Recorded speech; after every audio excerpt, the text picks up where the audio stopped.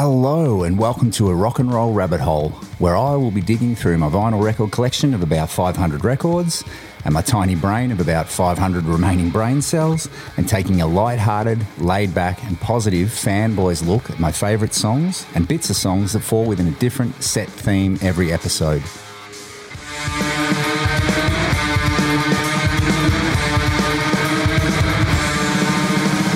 Choosing from any song part that gives me joy as a listener or a slight Norwegian wood as a musician. It won't be a countdown, but I will leave my favourite choice for last. This is just a bit of chilled, unnecessary fun that hopefully inspires someone to buy a record, listen to an old favourite album, support a musician, and check out some of this amazing art that has formed the soundtrack of my life.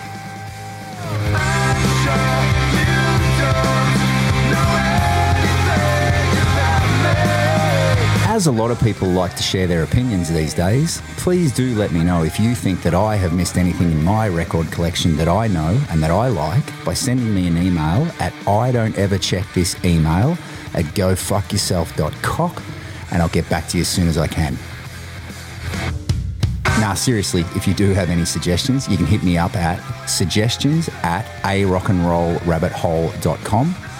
I'd love to hear from you and check out some new music, some old music, some great YouTube interviews, anything rockin' and entertaining. I love it all.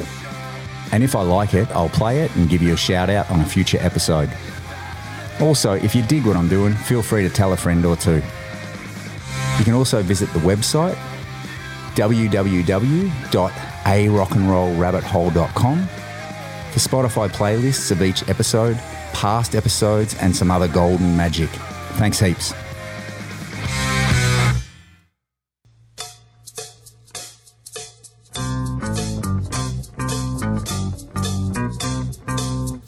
Before we get into it, I do want to say a big thanks to everyone who has rated and reviewed the podcast, and the crew who have hit me up on Instagram, A Rock and Roll Rabbit Hole Podcast. Your sticker and pick packs have been posted. It really does help. The podcast, after 6 weeks, has hit the Apple Music podcast charts in Australia, South Africa, Sweden, Finland, Ireland, and the US. And the download numbers of all episodes have jumped a bunch this week. Thank you so much. Getting so many listens in America now, which is great. So this week, I'm focusing on you Americans to please rate and review the podcast. And yeah, happy to send you guys a sticker and pick pack. Just hit me up.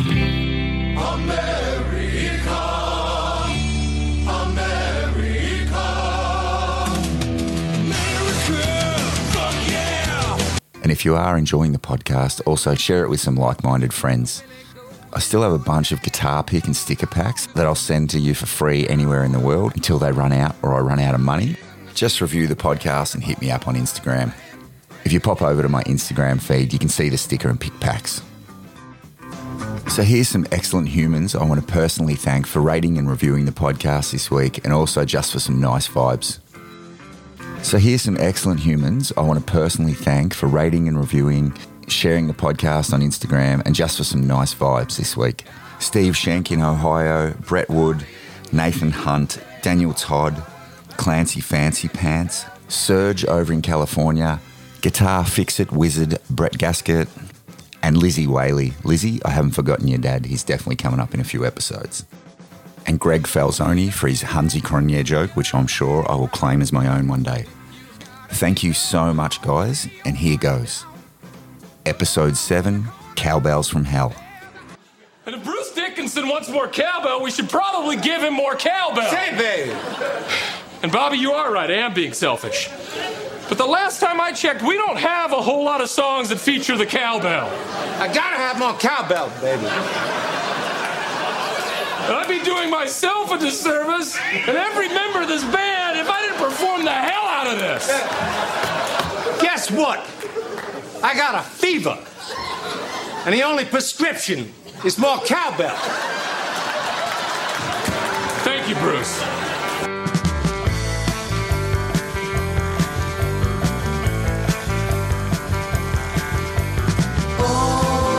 Episode 7 is all about the cowbell. This could have been a 3-hour episode, as there are so many excellent examples of subtle and obnoxious uses of the cowbell in so many songs that I love.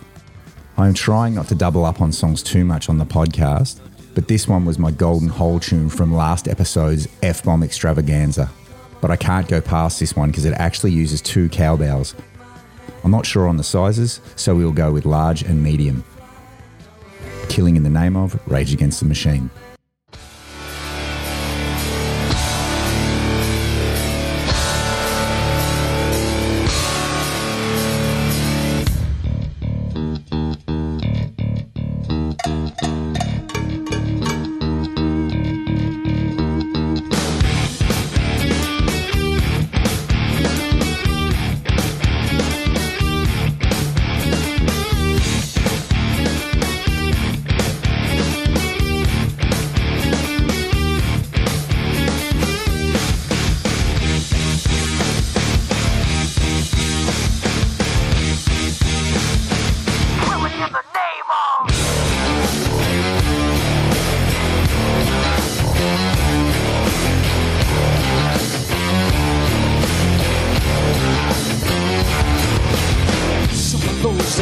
Forces are the same that burn crosses.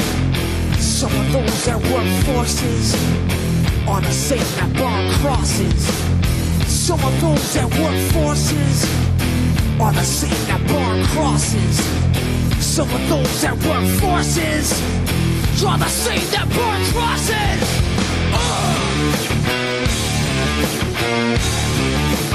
Killing in the name of.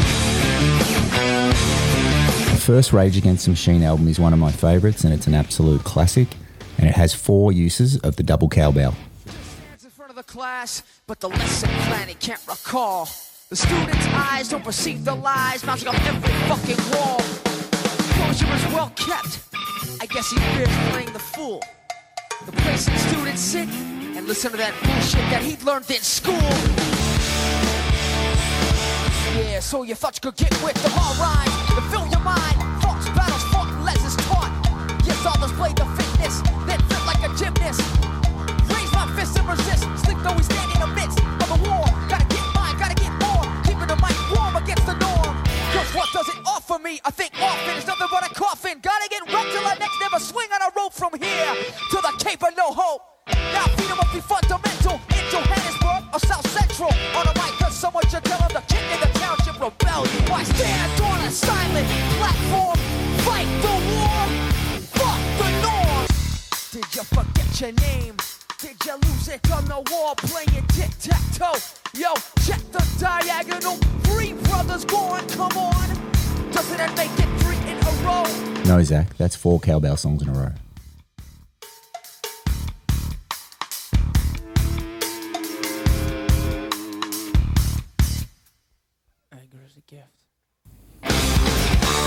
This next band's producer, Jimmy Miller, played the cowbell for this famous recording. The band started recording this as a country song based on Hank Williams' Honky Tonk Blues. Here it is.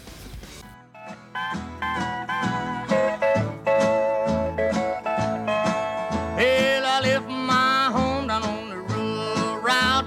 I told my pa I'm going stepping out and get the honky tonk blues.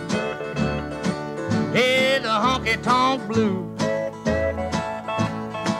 Hey, Lord, I got 'em. I got the honky tonk blues. Hey. They made it into a more rocky song for the release as a single, but also released the country version called Country Honk a few months later on Let It Bleed.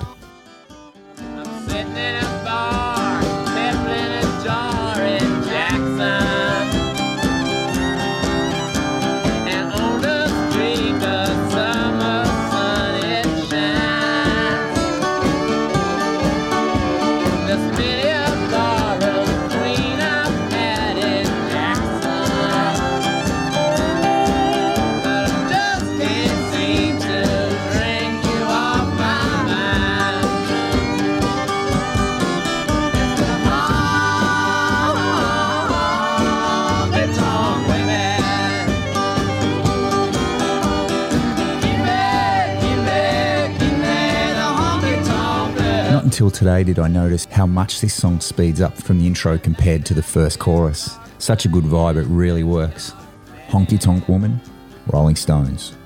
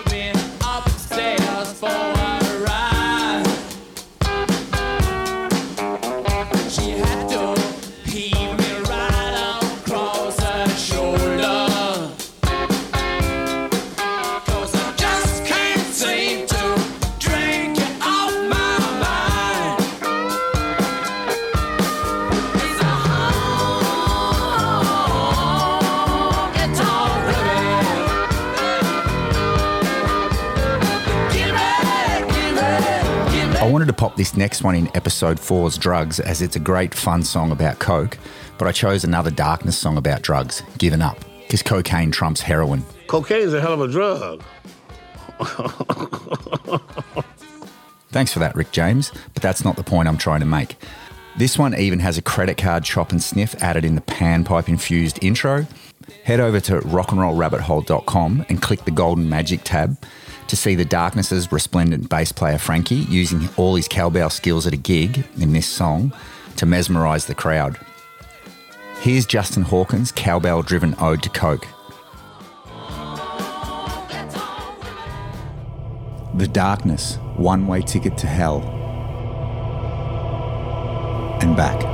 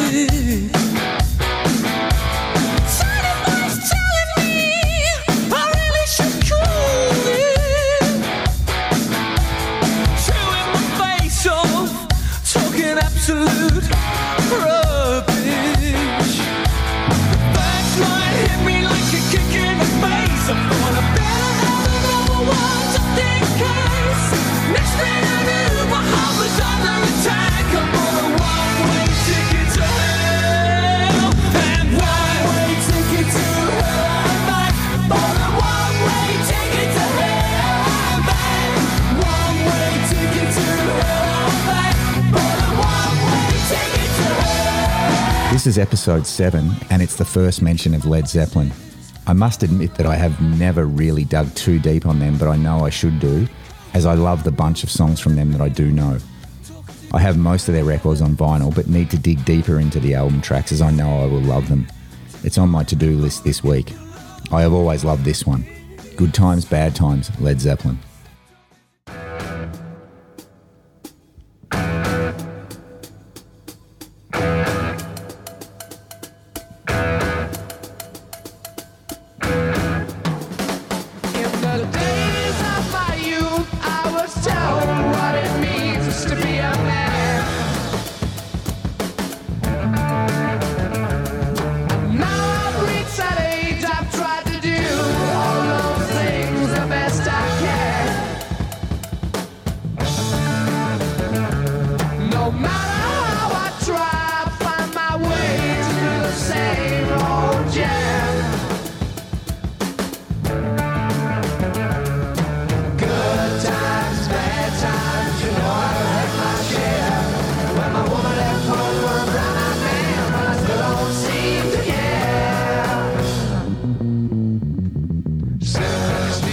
Is that a bass solo? Here's the singer explaining what this next song is about in a concert in 1987. They sell Night Train around here? So you know what that is, right? It's a real cheap bottle of shit wine. That's why most of these wine hoes are knocked on their fucking ass. It's pretty good shit. Let's go for a fucking ride.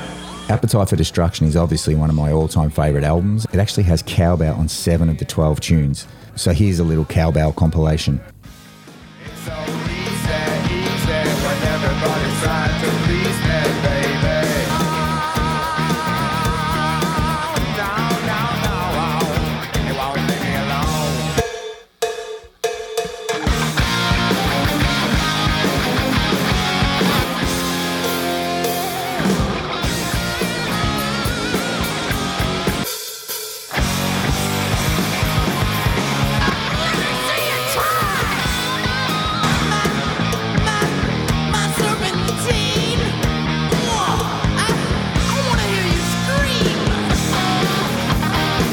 think I said 7 out of 12, but that's 8. Doesn't really matter. No one's listening. Night Train, Guns N' Roses.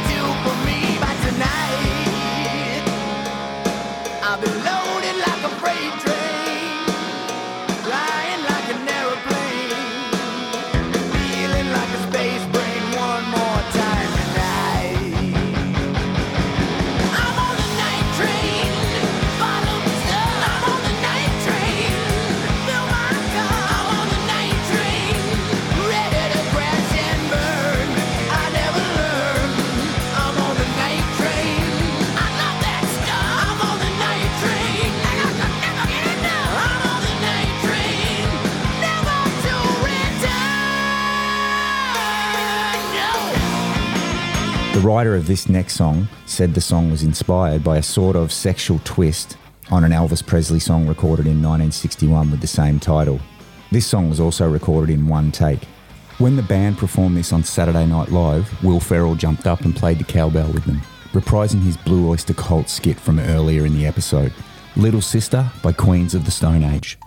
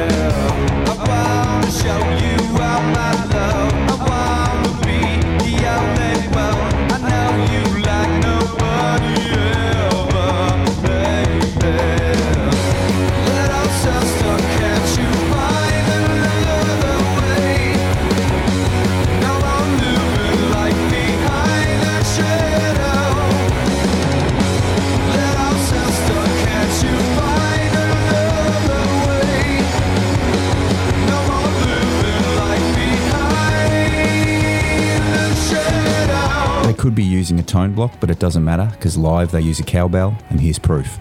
Here's a live snippet of the great Eddie Vedder playing lead and rhythm cowbell with the Queens in Chile in 2013. A wonderful musician and a great human being, Mr. Eddie Vedder.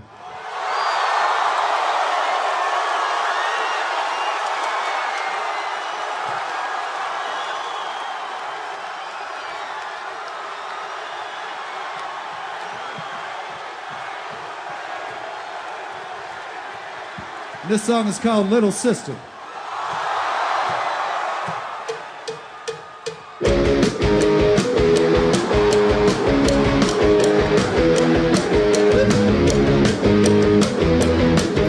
Just as a side rabbit hole, here's Will Ferrell joining Coldplay's Chris Martin on stage to cowbell up some Viva La Vida.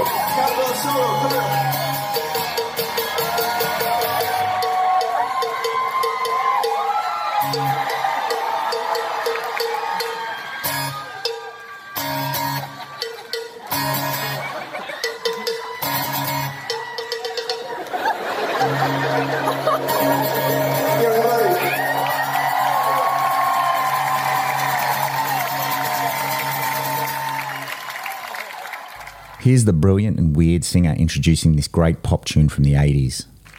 This is a song about a girl I knew in high school. I went to high school in suburban Baltimore. This is a girl I knew there who used to do LSD and lie in a field by the Yoo-Hoo chocolate drink factory, which she claimed was a great place for that kind of thing. I had my doubts, but I'd take her word for it. Listening to the track now, I think there are 3 key changes, but all sound effortless. It's so brilliant. Talking Heads with their cowbell-driven chorus, and she was. And she was lying in the grass, and she could hear the highway breathing, and she could see a nearby factory. She's making sure she is not dreaming. See the lights of the neighbor's house. Now she's starting to rise. Take a minute to concentrate, and she opens up her eyes. The world was moving, she was right there with it, and she was. The world was moving, she was floating above it, and she was. Hey, hey, hey, she was flat about it. Look. Here's another quick batch off one album that came out in 1981, which I also love. Maybe a shop in Hollywood had a cowbell sale every 5 years, not sure. Another childhood favourite album, Too Fast for Love by Motley Crue. As a side rabbit hole, check out the album cover online and compare it with the Rolling Stones cover for Sticky Fingers. It's definitely a tip of the hat. I will wait while you do that.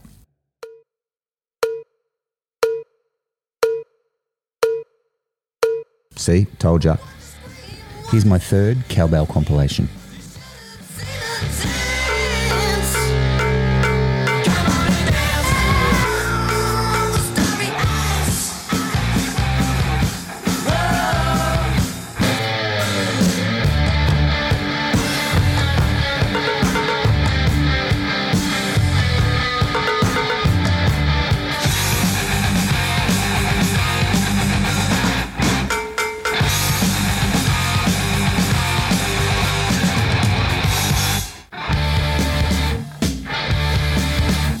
I've chosen to go with Public Enemy No. 1.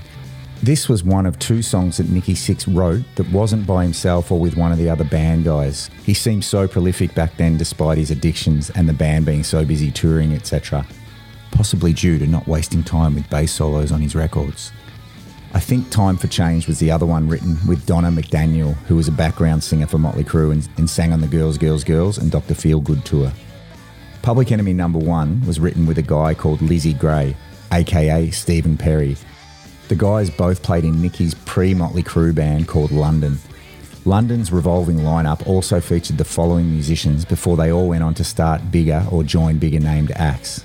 Blackie Lawless from Wasp, Fred Coury from Cinderella, and Izzy, Stephen and Slash from Guns. Here's Lizzie telling a weird story about the song and a gig with a Motley Crue lookalike band. Sixx and I started a band called London, and London was just a full-blown glitter, glam type thing, and I kind of stuck in that genre, and Nicky kind of went a little bit more in a different way, and Motley Crue did their thing in the 80s, and I'm still doing what I've been doing since I started playing rock, which is just glitter rock.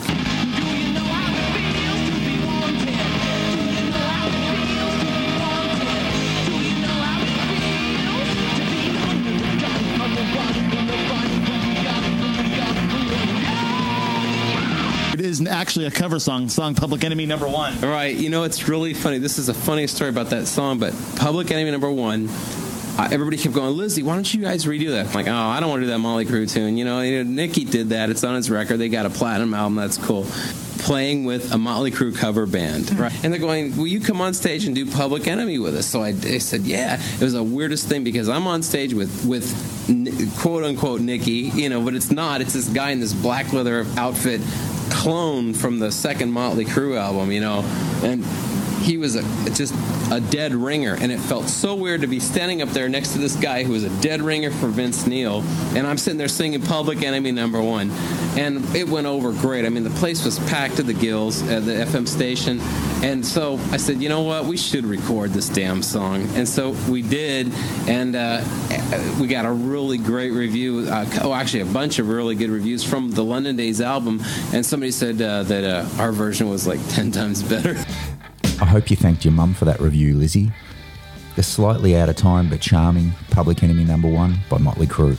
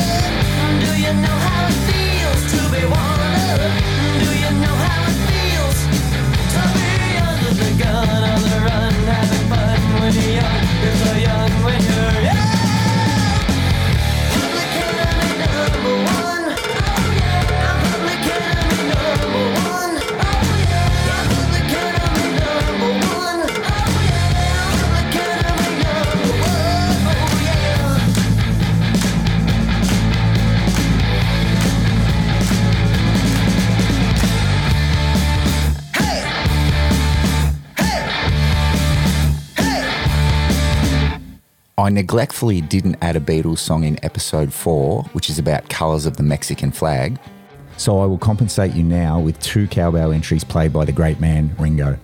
If there are any cowbell nerds out there, I'm not sure if they exist, but I have researched hard and he actually played a Ludwig gold-toned cowbell on these tracks. Golden. My Internets has a website called YouTube. You can Google it on www.google.com. If you can't find that, you can contact Paddy Cummings at Fingerprint Audio. Google him, email him. He loves people. Do it now. I'll wait again.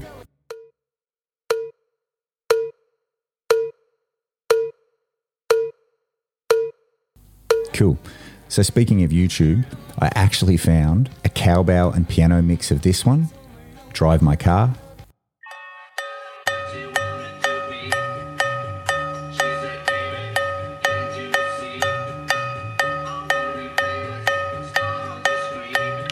You can do something in between. Maybe you can drive my car. Yes, I'm gonna be a star. Maybe you can drive my car. And maybe I love you. YouTube also had a guitar, bongo and cowbell mix of this one. Sounds like a party. Magic. Hard Day's Night.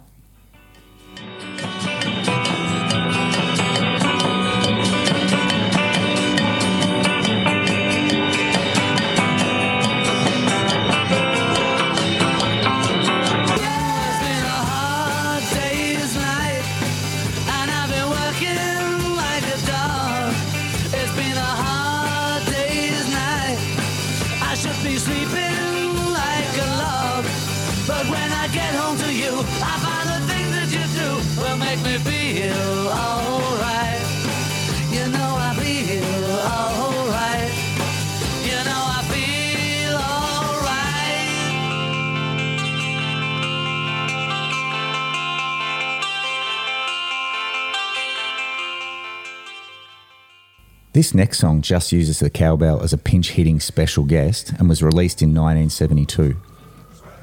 The singer and writer who featured in episode 1 admitted that he performed the lead vocal as a parody of Bob Dylan. I ask as nice as I could if my job would somehow be finished by Friday. Hey.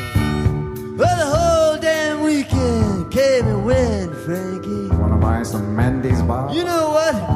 That didn't do nothing. But they charge me double for Sunday. Now you know, no matter what you do, they're gonna cheat and rob you. And then they'll give you a bell that'll get your senses reeling.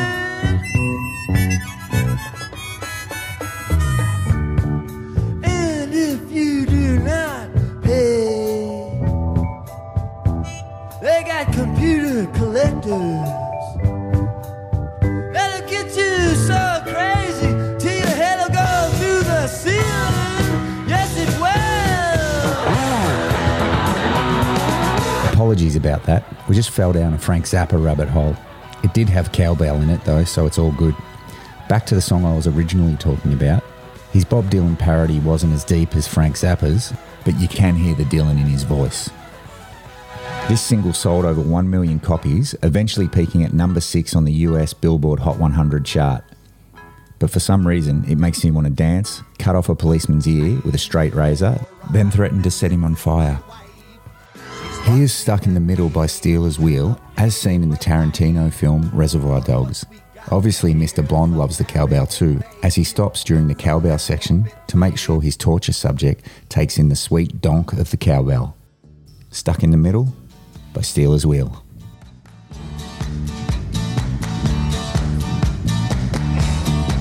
Well, I don't know why I came here tonight. I got the feeling that something ain't right. I'm so scared in case I fall off my chair. And I'm wondering how I'll get down the stairs. Clowns to the left of me, jokers to the right. Here I am, stuck in the middle with you. Yes, I'm stuck in the middle.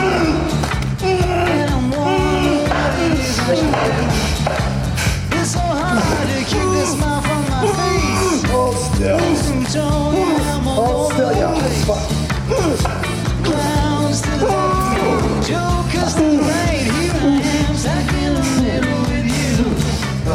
When you started out with nothing and you found that you're a self-ignorant. And your friends and all come crawling, slap you on the back and say, is that as good for you as it was for me? Hey, what's going on? You hear that?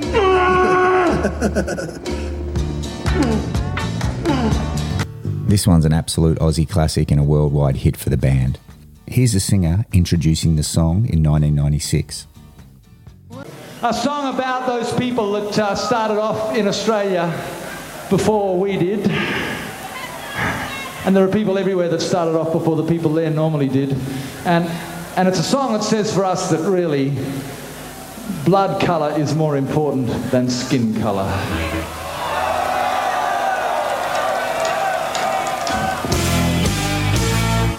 Beds Are Burning, Midnight Oil.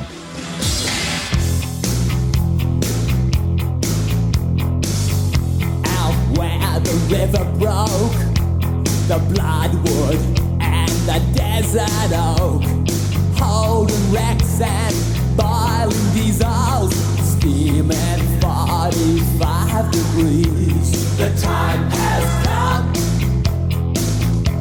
to save this fair, to pay the rent, to pay our share.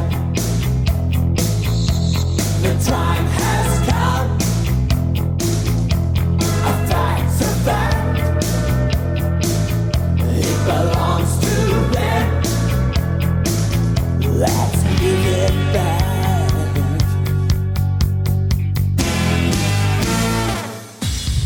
How can we dance when our earth is turning?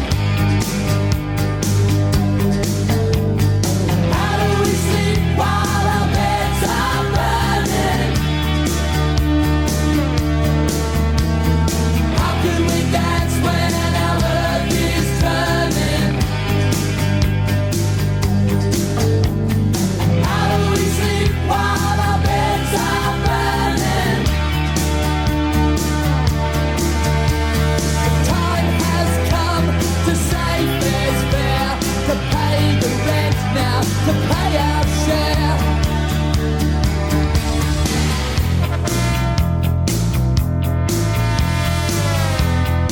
Here's another classic Oil song that I love with Cowbell. Read about it, Midnight Oil.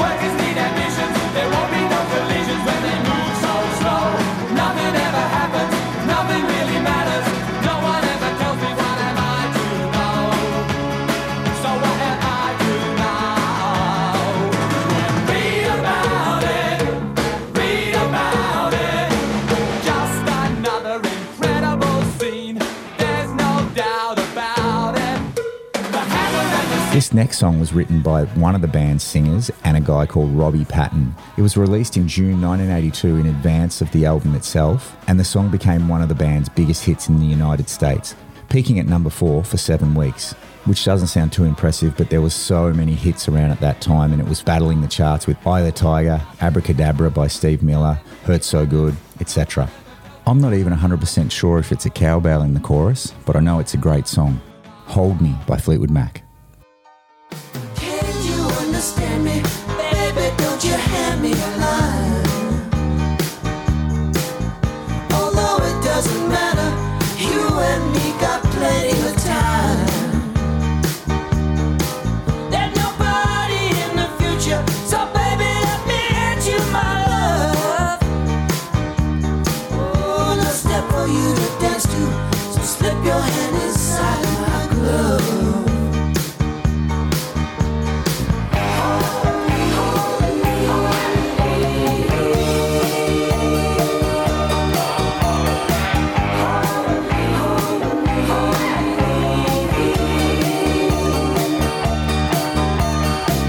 This next song has always made me chuckle and smile. It was the band's debut single in 1978, and here the band talks about the song. I remember Ricky, Cindy lived in a house together, and I came over one afternoon, and Ricky was sitting on the edge of the bed with a guitar, and he was laughing. And I was going, "What's so funny?" I had walked in, and he said, "What's so funny?" And he said, "I just came up with the most stupid guitar riff you've ever heard." And I said, "Well, let's hear it." And he goes, "No, no, no, no, no, no, no, no, no." And I was just, yeah. I mean, it was brilliant. That's some kind of stupid genius. Yeah, I mean, but he had that sense of humor too, and you know, I mean, he saw the humor in it. But it was, I mean, what a riff, you know? Yeah. It's like, we were talking today how it almost has a Middle Eastern, the whole song has this kind of Middle Eastern sound to it. Also a great cowbell song, right? Yeah, we had a few. We loved using old instruments we found in thrift stores. Cowbell. There's also paying homage to Yoko Ono. Yeah, absolutely. Tell me about that. Looking for strange fish sounds, and I could do some different sounds with my vocal that was similar to what Yoko was doing.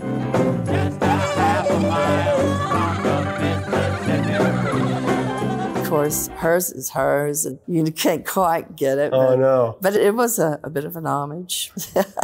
Well, what's cool about that is in rock and roll history, John Lennon hearing that song is what gave him the impetus to come out of retirement. He spent 5 years just raising Sean, his son, and There's the story that he calls up Yoko and says, get out the axe, or I can't remember the exact word he used. Our stuff without even changing a thing. We could go on right back, and I dug out the old records we'd made.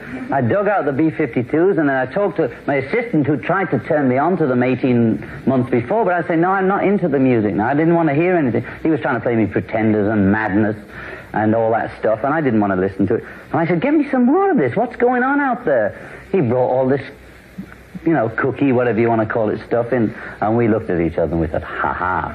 They finally caught up to what we were trying to do all the time, which is another form of expression. And we thought, this time, surely, they're going to understand it. And here we are doing it. Again, it's not that much different from what we did. If you take the Plastic Ono Band albums, which are titleless, I call mine Mother for reference. It had Mother and God and a couple of tracks like that on. And her album, which was a same cover but a kind of reverse trick, the first track on her thing is called Why. You play that, and you play something modern now, and see if we weren't on the right track in 1969 and not. She doesn't like listening. She likes to either do or do something else. Yeah, I held her in the chair and said, listen to this rock lobster.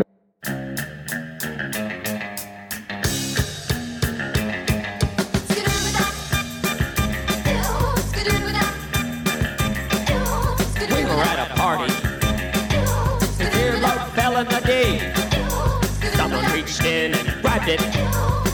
What a rock lobster.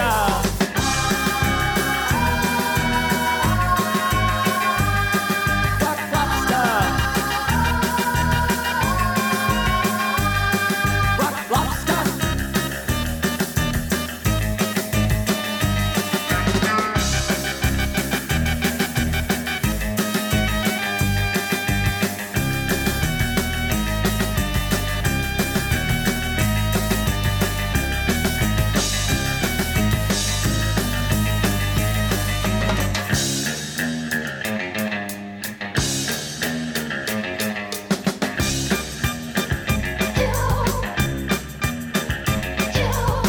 To America and butter sauce. Don't boil me. I'm still alive. Iraq lobster. Iraq lobster.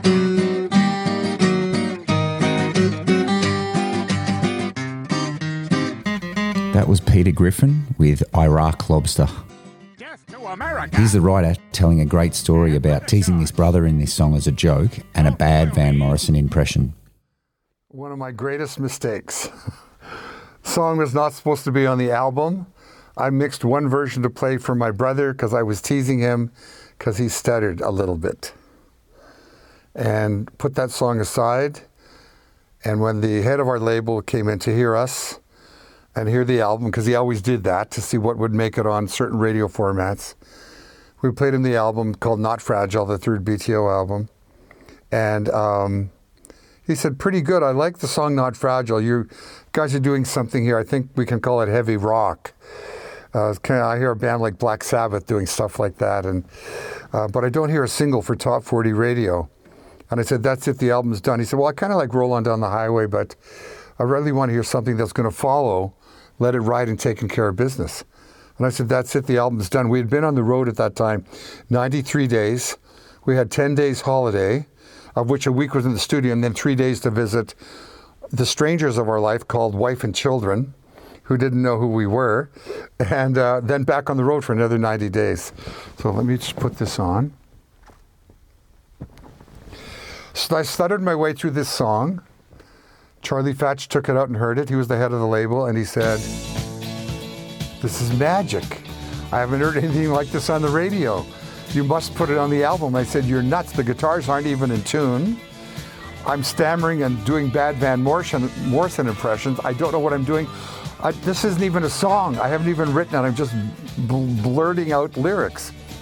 And he said, no, it's charming. I discovered Maggie May for Rod Stewart, and that shouldn't have been a single because it was like 7.5 minutes long. Believe me, this will be a career song. And I said, what does that mean? He said, you'll be singing it every day of your life, and you'll be grateful to sing it every day of your life. That and Taking Care of Business are going to be your songs. So I relented and put it on the album, told him he was wrong. I thought it would never get any airplay. They went to #1 in 22 countries. It was BTO's only single million seller. You Ain't Seen Nothing Yet, Bachman Turner Overdrive.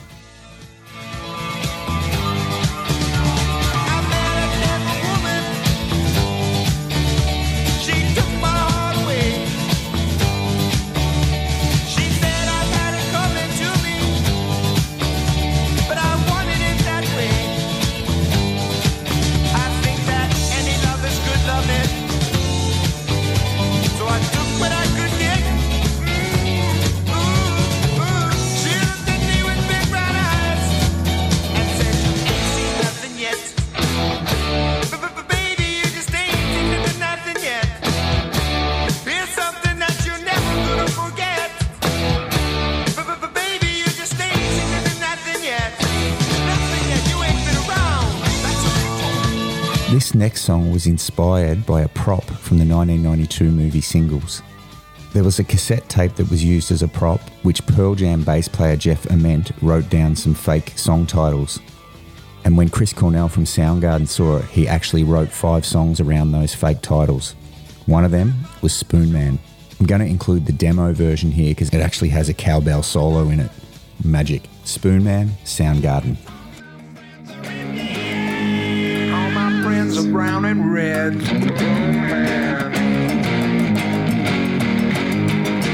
All my friends are skeletons. Beat the rhythm with their bones.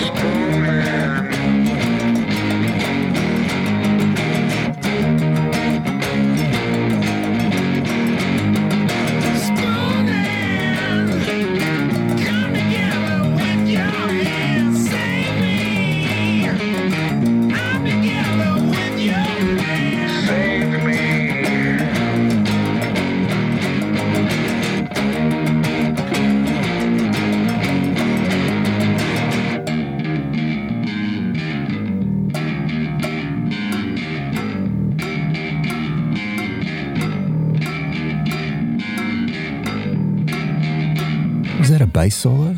Shit. These fucking things are everywhere.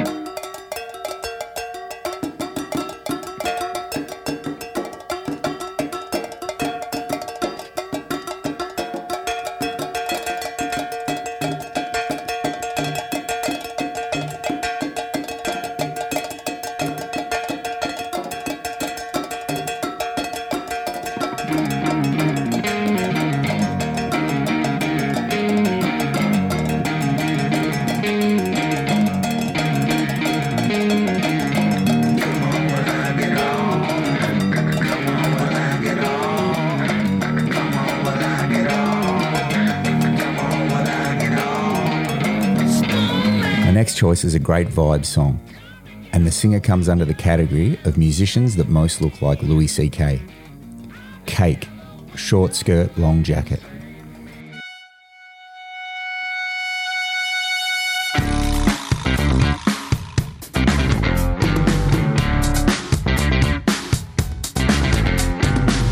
I want a girl with a mind like a diamond.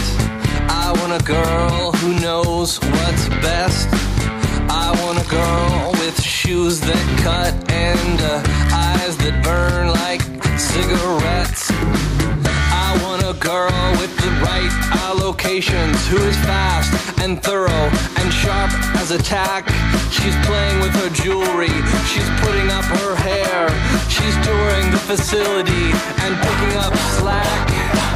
I want a girl with a short skirt and a long jacket. My next cowbell tune was the last US #1 hit for Prince. Here's Dave Grohl telling a random story, nothing to do with the cowbell, but I just wanted to hear it. I'd seen Prince play before. I grew up listening to his music, and then he did this 21-night run at the Forum in Los Angeles. So of course me and all of my friends are like, oh my God, we gotta go to at least one show. So we go down to one of the shows, we get in this big party bus, like 20 people, So by the time we pull up to the Forum, I'm like hammered. Okay, we've been partying the whole way in traffic down to the Forum. We get to the Forum, we go up to the little like VIP club thing, and our security guy, Kerwin, who also worked with Prince, comes up and says, hey, he knows you're here. He's gonna call you up to jam. And I was like, no, I'm already, like, I've had one too many already. I'm not going up there with Prince like this. Anybody else in the world, I would jump up on stage and make a mess. But Prince, no way. So after the show, Kerwin says, hey, he wants to meet you. I said, all right. And so he's like, stand over here. And there was kind of like these curtain things. He's just go in there, and I open up this curtain, and there's Prince and Sheila. And I'm just like my 80s brain exploded. I'm like, hey, what's up? And we start talking, and he said, yeah, we should jam sometime. And I said, absolutely. He goes, when do you want to jam? And I said, it's your show. Like, you're here for a month. What do you think? He goes, come back Friday. I said, cool. So I call my manager on Monday, and I'm like, oh my God, dude, I'm going to jam with Prince. I can't believe it. I just talked to him. This is amazing. He goes, I know. We sent him your phone number. And I sat with that phone in my hand for a week, on vibrate, sleeping with it near my head, the whole thing, waiting for him to call. He never called. So finally, by Thursday, I'm calling people like, what is he, like, what am I doing? Am I playing guitar? Am I playing drums? Are we doing a Prince song? Are we doing a Foo Fighters song? What are we doing? And they're like, just go down there. So that Friday, I go down there, pull into the arena. Kerwin says, he's not sound checking today, his voice is messed up. I'm like, okay, great. I go into catering, I eat something, and I think, okay, I'm just gonna go check to see if my gear is here. I walk out of the arena, there's empty arena, the Forum, it's empty. And I'm talking to my guitar tech, and all of a sudden, just like that SNL skit with Maya Rudolph, he just like appears. And I was like, he's wearing these like purple pajama things. And he goes, hey man. I'm like, hey. He goes, what are you doing here? And I said, I thought we were gonna jam. And he goes, you wanna jam? I said, yeah. He goes, you wanna play drums? I said, yeah. So I get up on his drummer's drum set. It was insane. Like I play a 4-piece drum set. This thing was like, it had 15 cymbals and shit. It was crazy. So I sit down, I start playing. He's kind of watching me. Then he looks at his bass player, he's like, give me the bass. And he picks up the bass and he starts playing bass. And now we're playing together. And he's kind of checking me out. Then he's like throwing hand signal chord signs, like A or C. And this turns into this thing. No, empty arena, dude. Like nobody in there. I'm like, oh, this is amazing. It was amazing. And then we end, and he's like, wow. We're all like high-fiving each other. And he goes, man, you got a heavy foot. And I was like, yeah, I got a heavy foot. This is amazing. Then he picks up a guitar and starts playing A Whole Lot of Love by Led Zeppelin. He's like, wow, wow, wow, chicka, chicka. So I'm like, and it was awesome. It sounded so good. It was amazing. We do that for like 8 minutes. I'm like, oh God, this is the best band I've ever been in my life. This is unbelievable. And then we end it, and he's like, I was like, man, that's amazing. We should do that. I'm like, yeah, we should do that. And he goes, what are you doing next week? And I never saw him again. Cream by Prince.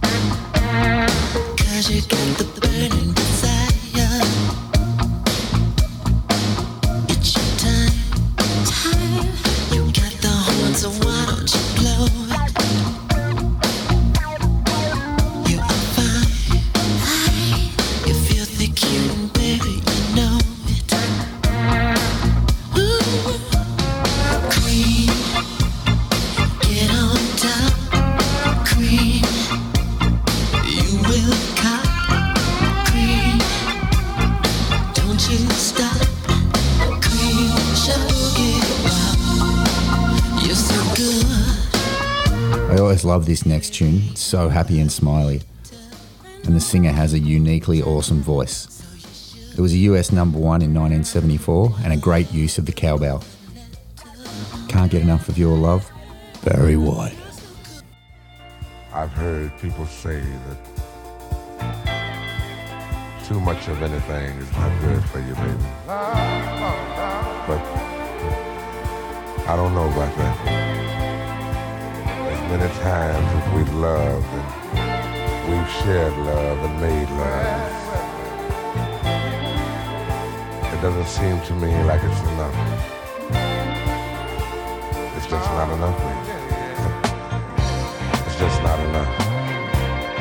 Oh, baby. Oh, baby. My darling, I can't get enough of your love, babe. Girl, I don't know why. I can't get enough of your love, babe. Lord, some things I can't get used to, no matter how I try.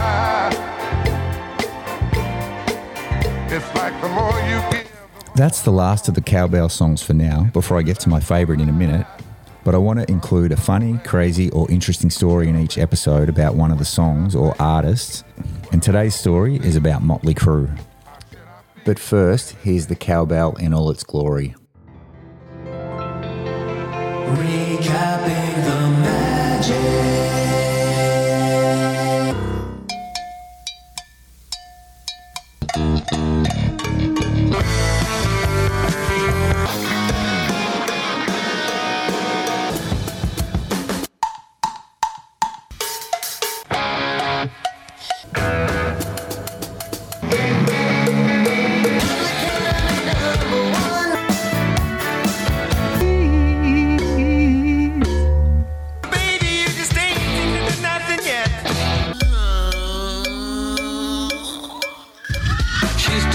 Facility and picking up slack.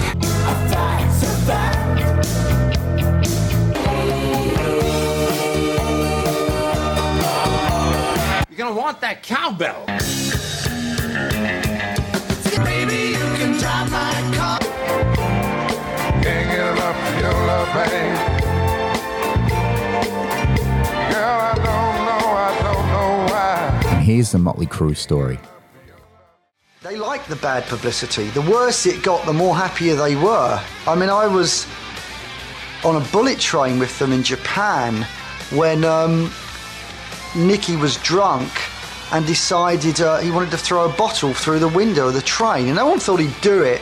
And I think Tommy dared him. Once again, just because we could, you know, I wonder what the sound of Jack Daniel's bottle sounds like smashing against the bullet train window. You know, it was just, what's it going to be like? And it goes to the front and smashes the window and comes crashing down on these nice little Japanese people. You know, they're just coming home from work. The alcohol goes everywhere, glass goes everywhere, ruining people's suits. The businessmen are, you know, everyone's freaking out. About an hour and a half goes by, we pull into Tokyo Station, and as I look out the window, I see hundreds of these guys in riot stuff, you know, running towards the train. So I go, hey, Nicky, your fan club's here. Right? They handcuffed me. And all the fans there, I mean, it's like the Beatles, right? There's, you know, 5,000 kids there, and they're crying, you know, and it's like such a big deal. And Nicky's handcuffed and going to jail. And so I go, excuse, hold on, I'm the manager. They grab me, throw me to the ground, handcuff me, and then take me and Nicky. Because I'm the manager, I'm responsible. Nicky gets handcuffed, and I'm so ripped that I'm going, yeah, you're not going by yourself, buddy. I'm going with you. Watch this. And I start a bunch of shit. Now, as I'm laying there, Tommy Lee says to me, he goes, dude, I can't let you go by yourselves, you and Nicky. I'm going to clock one. I'll go with you. Pow! And goes and hits this policeman. Off they all go. I mean, that is what they were about. You know, absolutely fearless. they take me to jail. They call Mr. Udo. Doc McGee's sitting there. And I've got my sunglasses on and makeup's dripping out the bottom of the sunglasses, and it's like 12 o'clock at night. I've got my boots up on the captain's desk, and he comes in, and I go, if my balls were on your chin, where would my be? And he just looks at me like, are you insane? And I thought, oh, this is gonna get bad, right? And because you're invincible, you're in a rock band, you do anything you want. Those kind of stories would happen every single night. And Doc McGee's like looking at me like, I'm gonna kill you. And he looks over at the other guy and says, does he speak English? And he says, no. So I was like,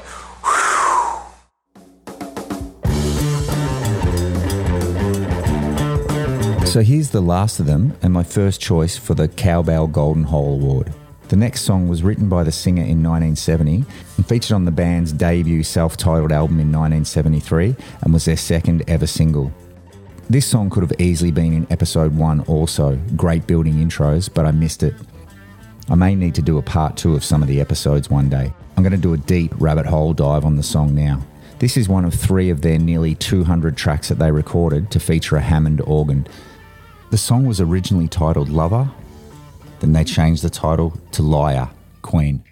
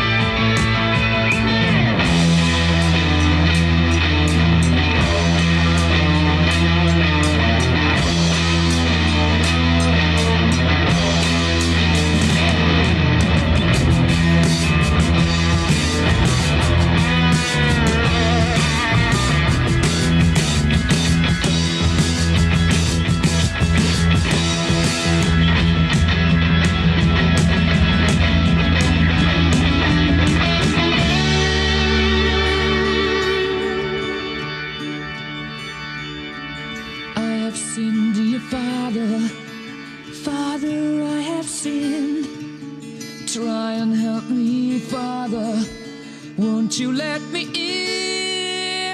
Liar! Nobody believes me. Liar! Why don't you leave me? Liar, I have stolen many times. Raised my voice in anger when I know I never should. Liar!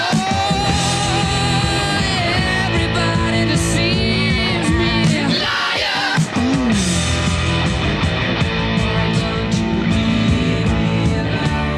Let's jump to later in the song after the guitar solo for some more cowbell glory from the great Roger Taylor.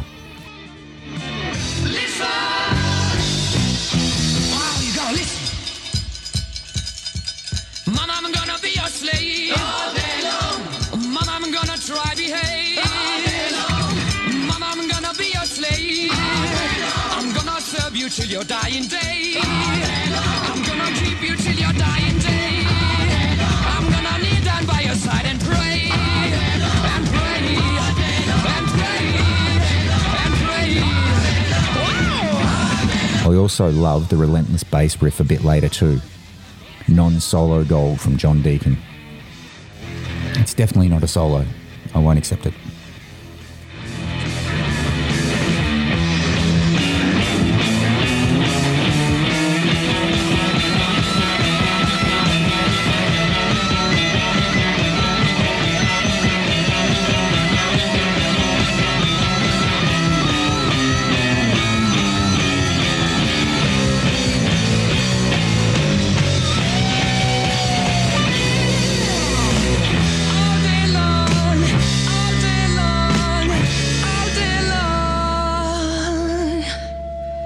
don't think bass player John Deacon sings on any records, but he did sing some backing vocals live.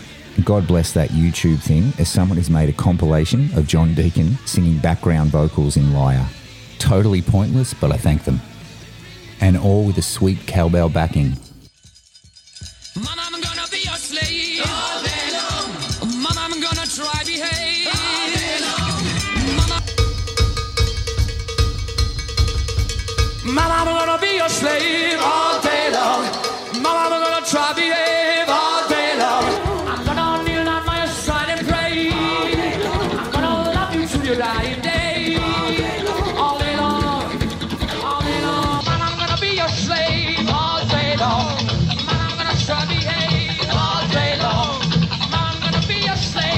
One last word on this tune. Another band that I love and will definitely feature on a rabbit hole somewhere soon is Jellyfish. And here's a few seconds from their great song, All Is Forgiven, which is definitely a tipping of the hat to this great Queen song.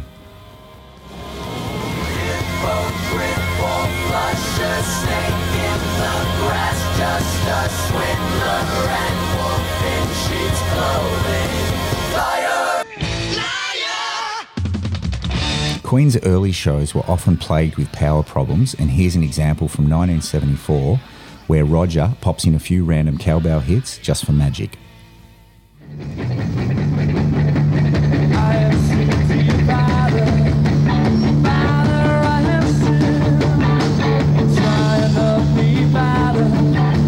Won't you let me in?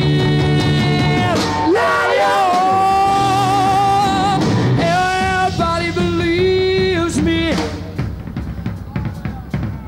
Oh, we had so many mishaps on stage, you know. Power cuts were quite normal. Tell you what, we'll just pose and you just look at us.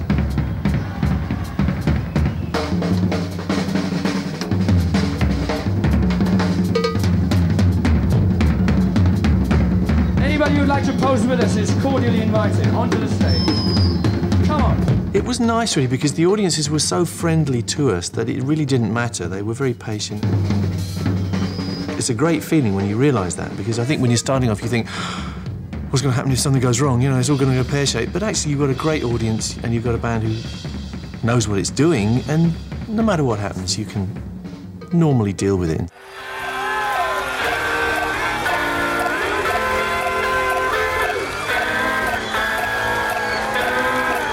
Once again, thank you so much for listening, and thanks to Rob Dean at Sweep the Leg Studios and Simon Russell and Paddy Cummings for tech help. Don't forget to email Paddy, he absolutely loves people. And also thanks to Matt O'Donnell. And as mentioned at the start, if you do want to tell me what I've done wrong, could do better in this free podcast that took me a few full days to put together, you can send me an email at stickaSprinkler at arockandrollrabbithole.com/cockgoblin/poop. And I'll get back to you as soon as I can. Nah, but seriously, if you do have any suggestions, you can hit me at suggestions@arockandrollrabbithole.com or hit me up on Instagram, A Rock and Roll Rabbit Hole Podcast. I'd love to hear from you and check out some new music, some old music, great YouTube interviews. If you're playing a band, send me some of your stuff. Anything rocking and entertaining, I love it all. And please subscribe, rate and review the podcast. It really does help. Thanks again to everyone who's already done that. You can also check out the website, arockandrollrabbithole.com, for Spotify playlists of each episode, all past episodes, and some other golden magic. To end each podcast, I'm going to add, when I can, an example of the topic that I enjoy from a lesser-known band. And today features a band we had in episode 5's Colours of the Mexican Flag, with a song that could have featured in episode 4's Drug episode. That band is Bugdust, and here's their cowbell-driven Speed Queen. Don't bother looking for these guys on Spotify because these flogs don't have anything up there yet. Thanks again, guys. See ya.